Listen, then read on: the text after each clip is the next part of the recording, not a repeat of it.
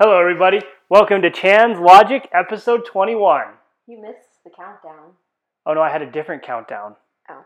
I was using a countdown on my computer so I can record the audio separately so nobody can yell at me for poor audio anymore. You just don't have a loud voice.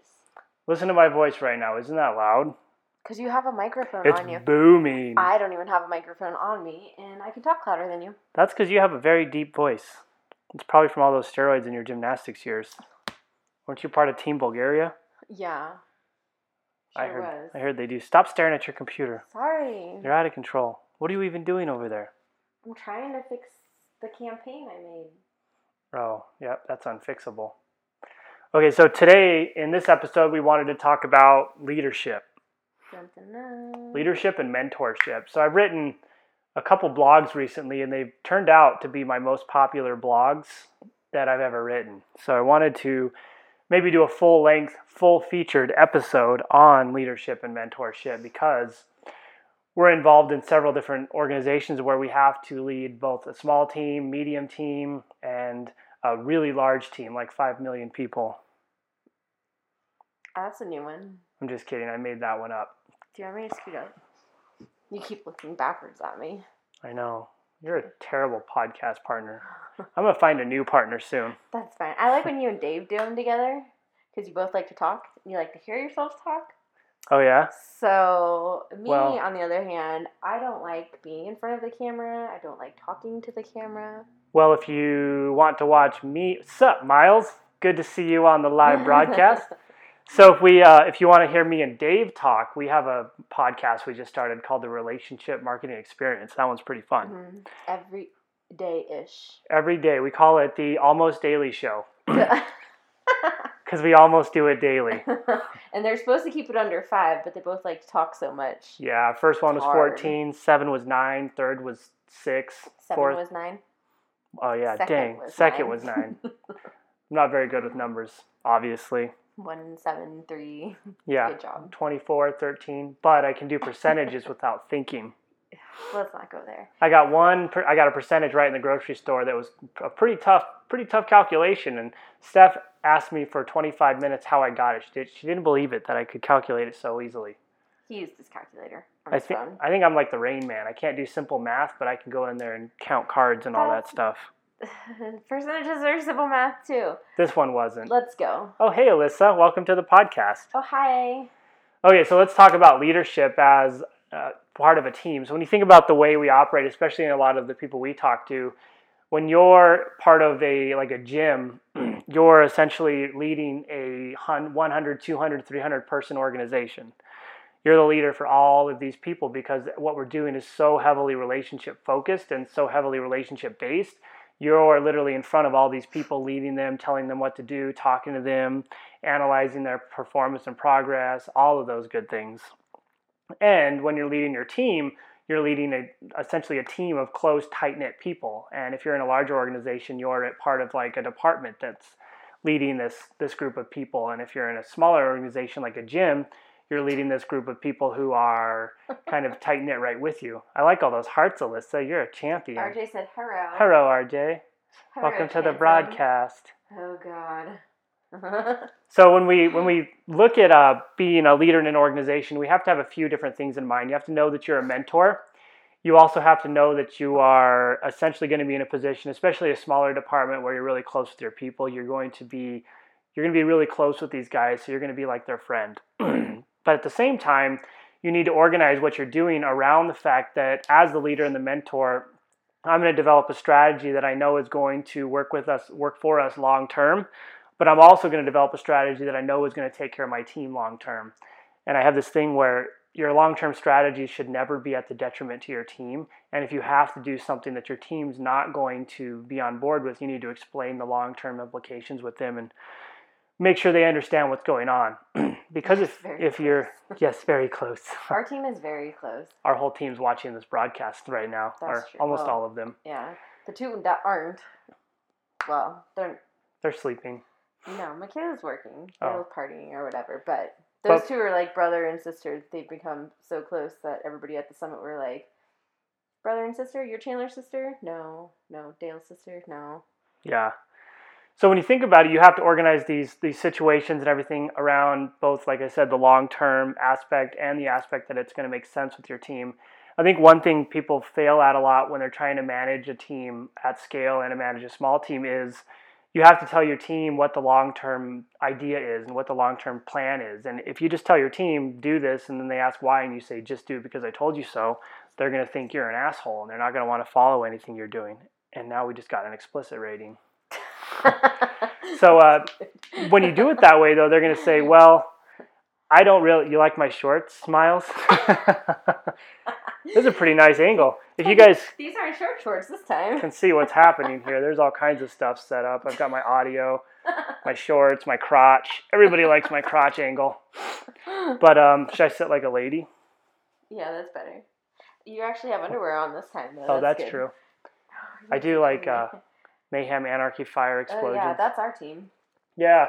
So when you think, if you don't tell your team members like what the long-term strategy is and what the ideas are in the long-term strategy, they're going to, like I said, call you an asshole and not want to follow what you're doing because they don't know why, and they don't see what you're doing. They don't understand it. And I think if you're going to be a good leader, you need to be able to explain to them why you're doing something and why maybe sometimes short-term it's going to be difficult and add more work, but long-term it's going to benefit them heavily and they're going to really enjoy what's happening.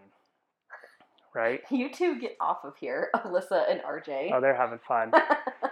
So when you think about managing your team long-term, it's all about consistently communicating with them. I think one of the biggest reasons we fall off, if people get angry or people quit or people get butt hurt or whatever they do, is because we're not communicating with them often and we're not talking to them about what we're feeling and how we're feeling all the time. Or it can be the reciprocal, like they don't talk, they don't open up. You can be perfectly transparent with everybody on your team, and it comes down to like how open and like how well they communicate with you. If they don't, they're going to be in a place where they're just like, I don't know what to do and I don't know what to say, and that's something that if that's the kind of people you have on your team, you have to work to really pull it out of them all the time. Yeah, and Steph has a good point here. You're going to get team members who constantly communicate with you and you click with right away, and that you're always going back and forth with, and they listen and they just do things, and those are like your go-getters. But you're also going to get team members who are more introverted and who are quiet. They're not going to talk to you about it. If something bothers them, they're going to let it build, and they're going to get like animosity towards you. And so you have to be the catalyst to change that. You have to talk to them weekly. You meet with them one-on-one, you work with them, you ask them what's going on, you make sure they're on the right path. But at the same time, you're going to get team members who are just like total shitbags, and you need to know when to can those people.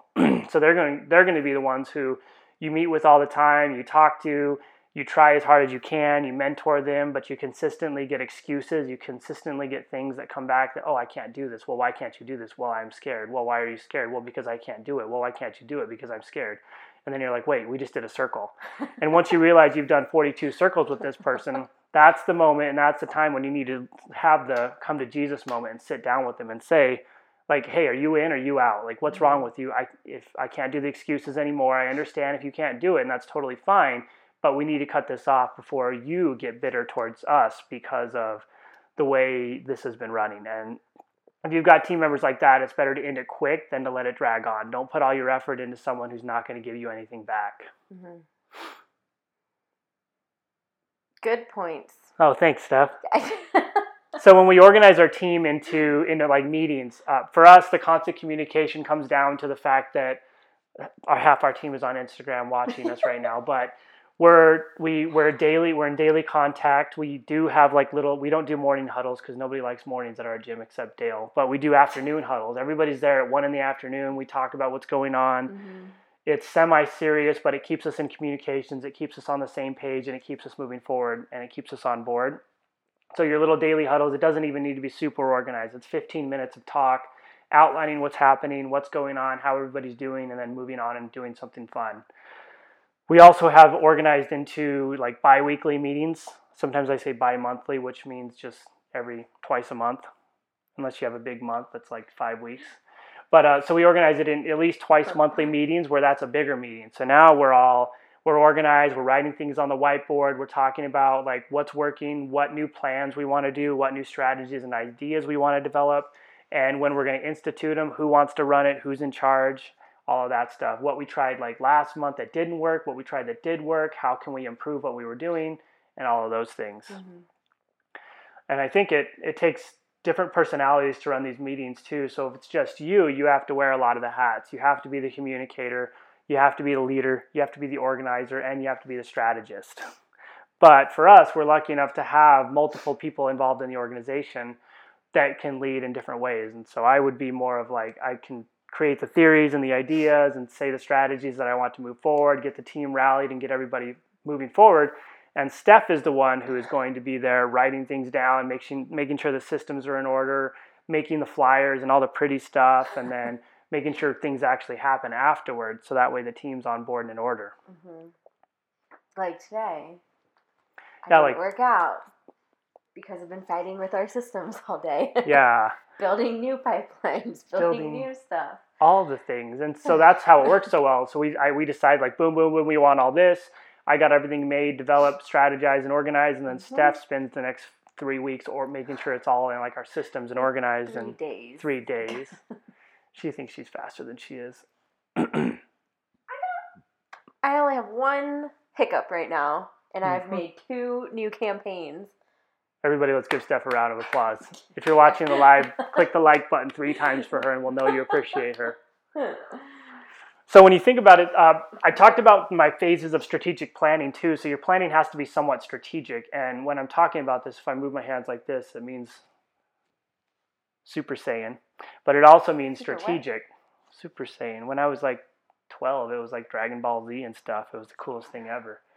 But so when you're organizing this, you have your different strategic pathways that you need to follow. So our first phase is like you have a discovery phase. So in this, it's when we sit down, we talk about what we're doing, we strategize, we talk about what's going to work, what's not going to work, how do we price, is it too high, is it too low, what do we do about this, and we make sure that everything's organized and all the parameters are in order.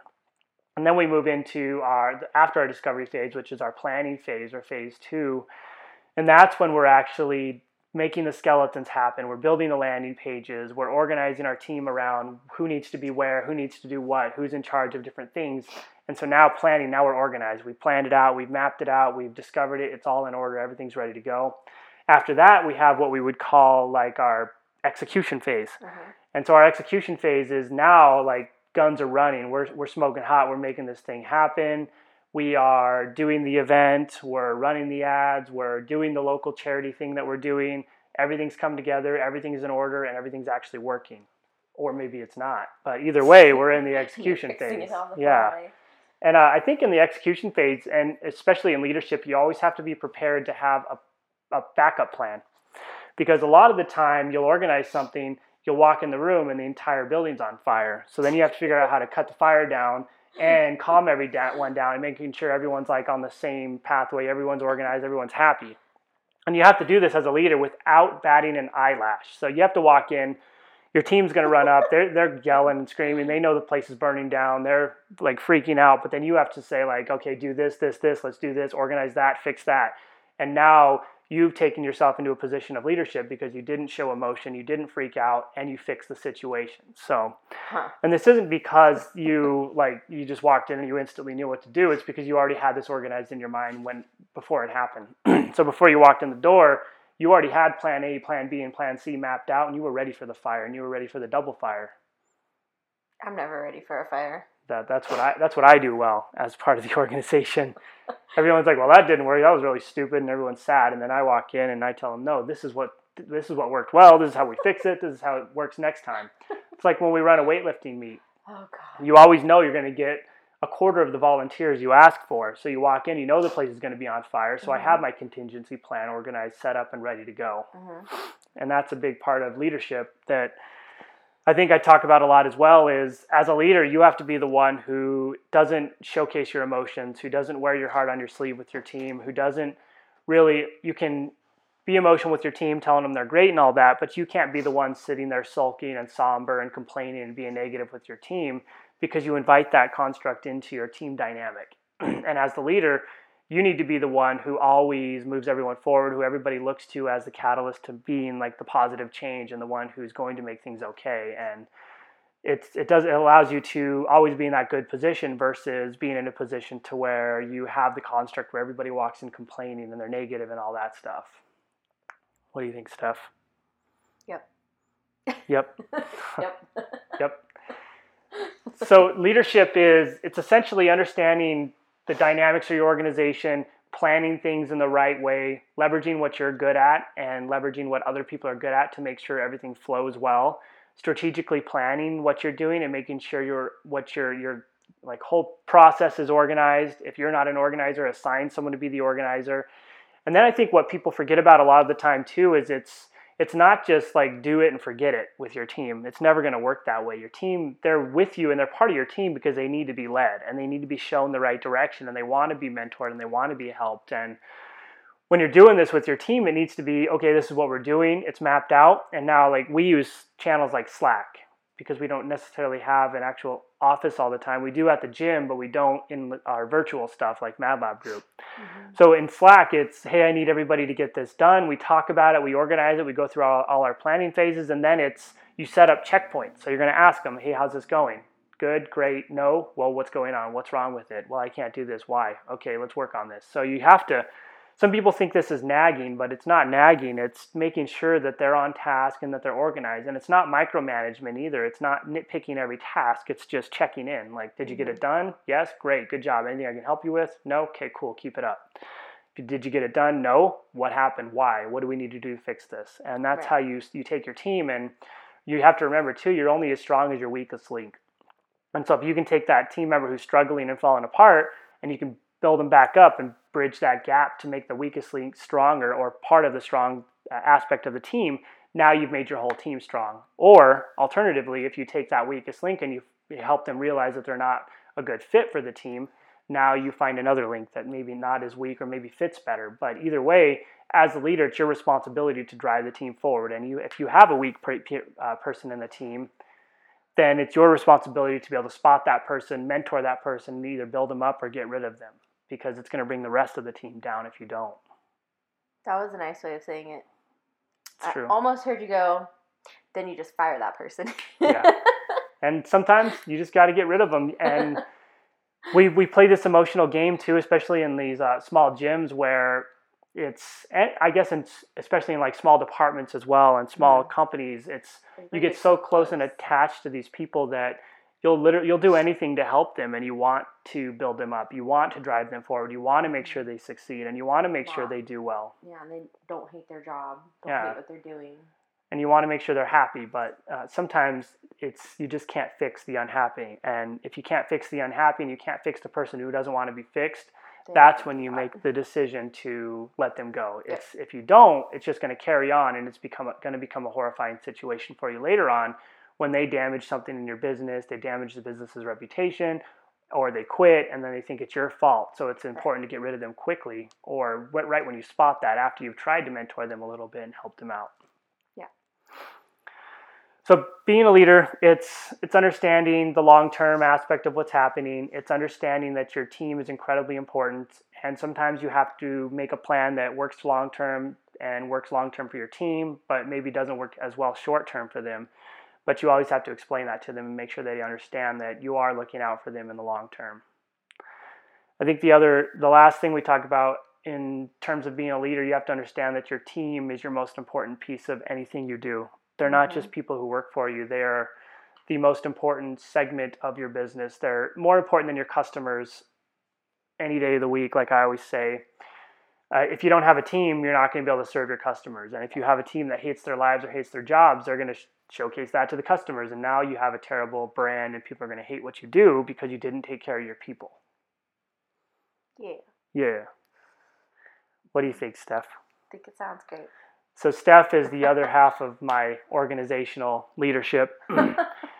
I do a lot of the talking. I'm good at theories, abstract ideas, building the big picture, and making sure I know where we're headed. And Steph's good at organizing that picture. Yeah. So, and like you're the one that runs into the fire with a level head, and I'm the one that runs into the fire with my head chopped off. That's right. And then we calm everyone down, we organize ourselves, and then we move forward and we make sure we're okay. So just think about this. If I had to say like a couple things that make a good leader, it's not attending like a leadership course. I mean, if you go to some course where you paid some guy to write a book about leadership because he was really cool, it's not going to help you be a good leader. What it's going to give you ideas, which is good, and it's part of the process. But to be a good leader, you have to really care about the people. You have to be organized in a way to where you're always looking for the long term. You have to be able to check in with people without feeling bad about nagging or whatever. And you have to be able to fix fires when they burn, because you're going to get a lot of fires. You're going to have to fix a lot of problems, and you're going to have to be able to just do some of that stuff on the spot. Some of that stuff you'll have time. But part of leadership is understanding the critical aspect that you're not always going to have the preparation and time to fix things. And the organizations that do really well have leaders that can work on the fly, that don't need 7 years to make a decision, and that can make things happen quickly because they kind of have that intuitive charm. Hey, Steph. You don't have that charm. Get out of here. Oh, yeah. I winked at you. Did you like that? No. So I hope you guys liked this episode. We went on Instagram and Facebook tonight. It was pretty exciting. It's been 20 minutes. If you have questions on leadership, definitely check out I have like 17 videos on leadership. I just wrote 2 blogs. I wrote a blog specifically on the phases of strategic planning. I wrote another blog on leadership and mentorship, which was one of my most popular ones on LinkedIn. And go to my YouTube channels, watch my videos, or post anything in the comments from this video. We'll answer what you have. And we're looking for people to give us reviews on this podcast, because that helps us out quite a bit, because iTunes is a popularity contest on that thing. And also when someone looks for it, they're like, hey, look, that guy doesn't like Chandler. He gave him a 1 star, so then they pass it up. Or they look at it and they say, oh man, look, Chandler got a 5 star. He must know stuff. And then they'll download it and they'll say, wow, he knows stuff. Yeah. And Steph's pretty cool too. I just don't talk as much. That's true. I was going to say the whole it's not that you're nagging them, you're just giving them reminders. I found a new app that I like, and my team's going to hate me because I'm going to make them download yet another app. Dale.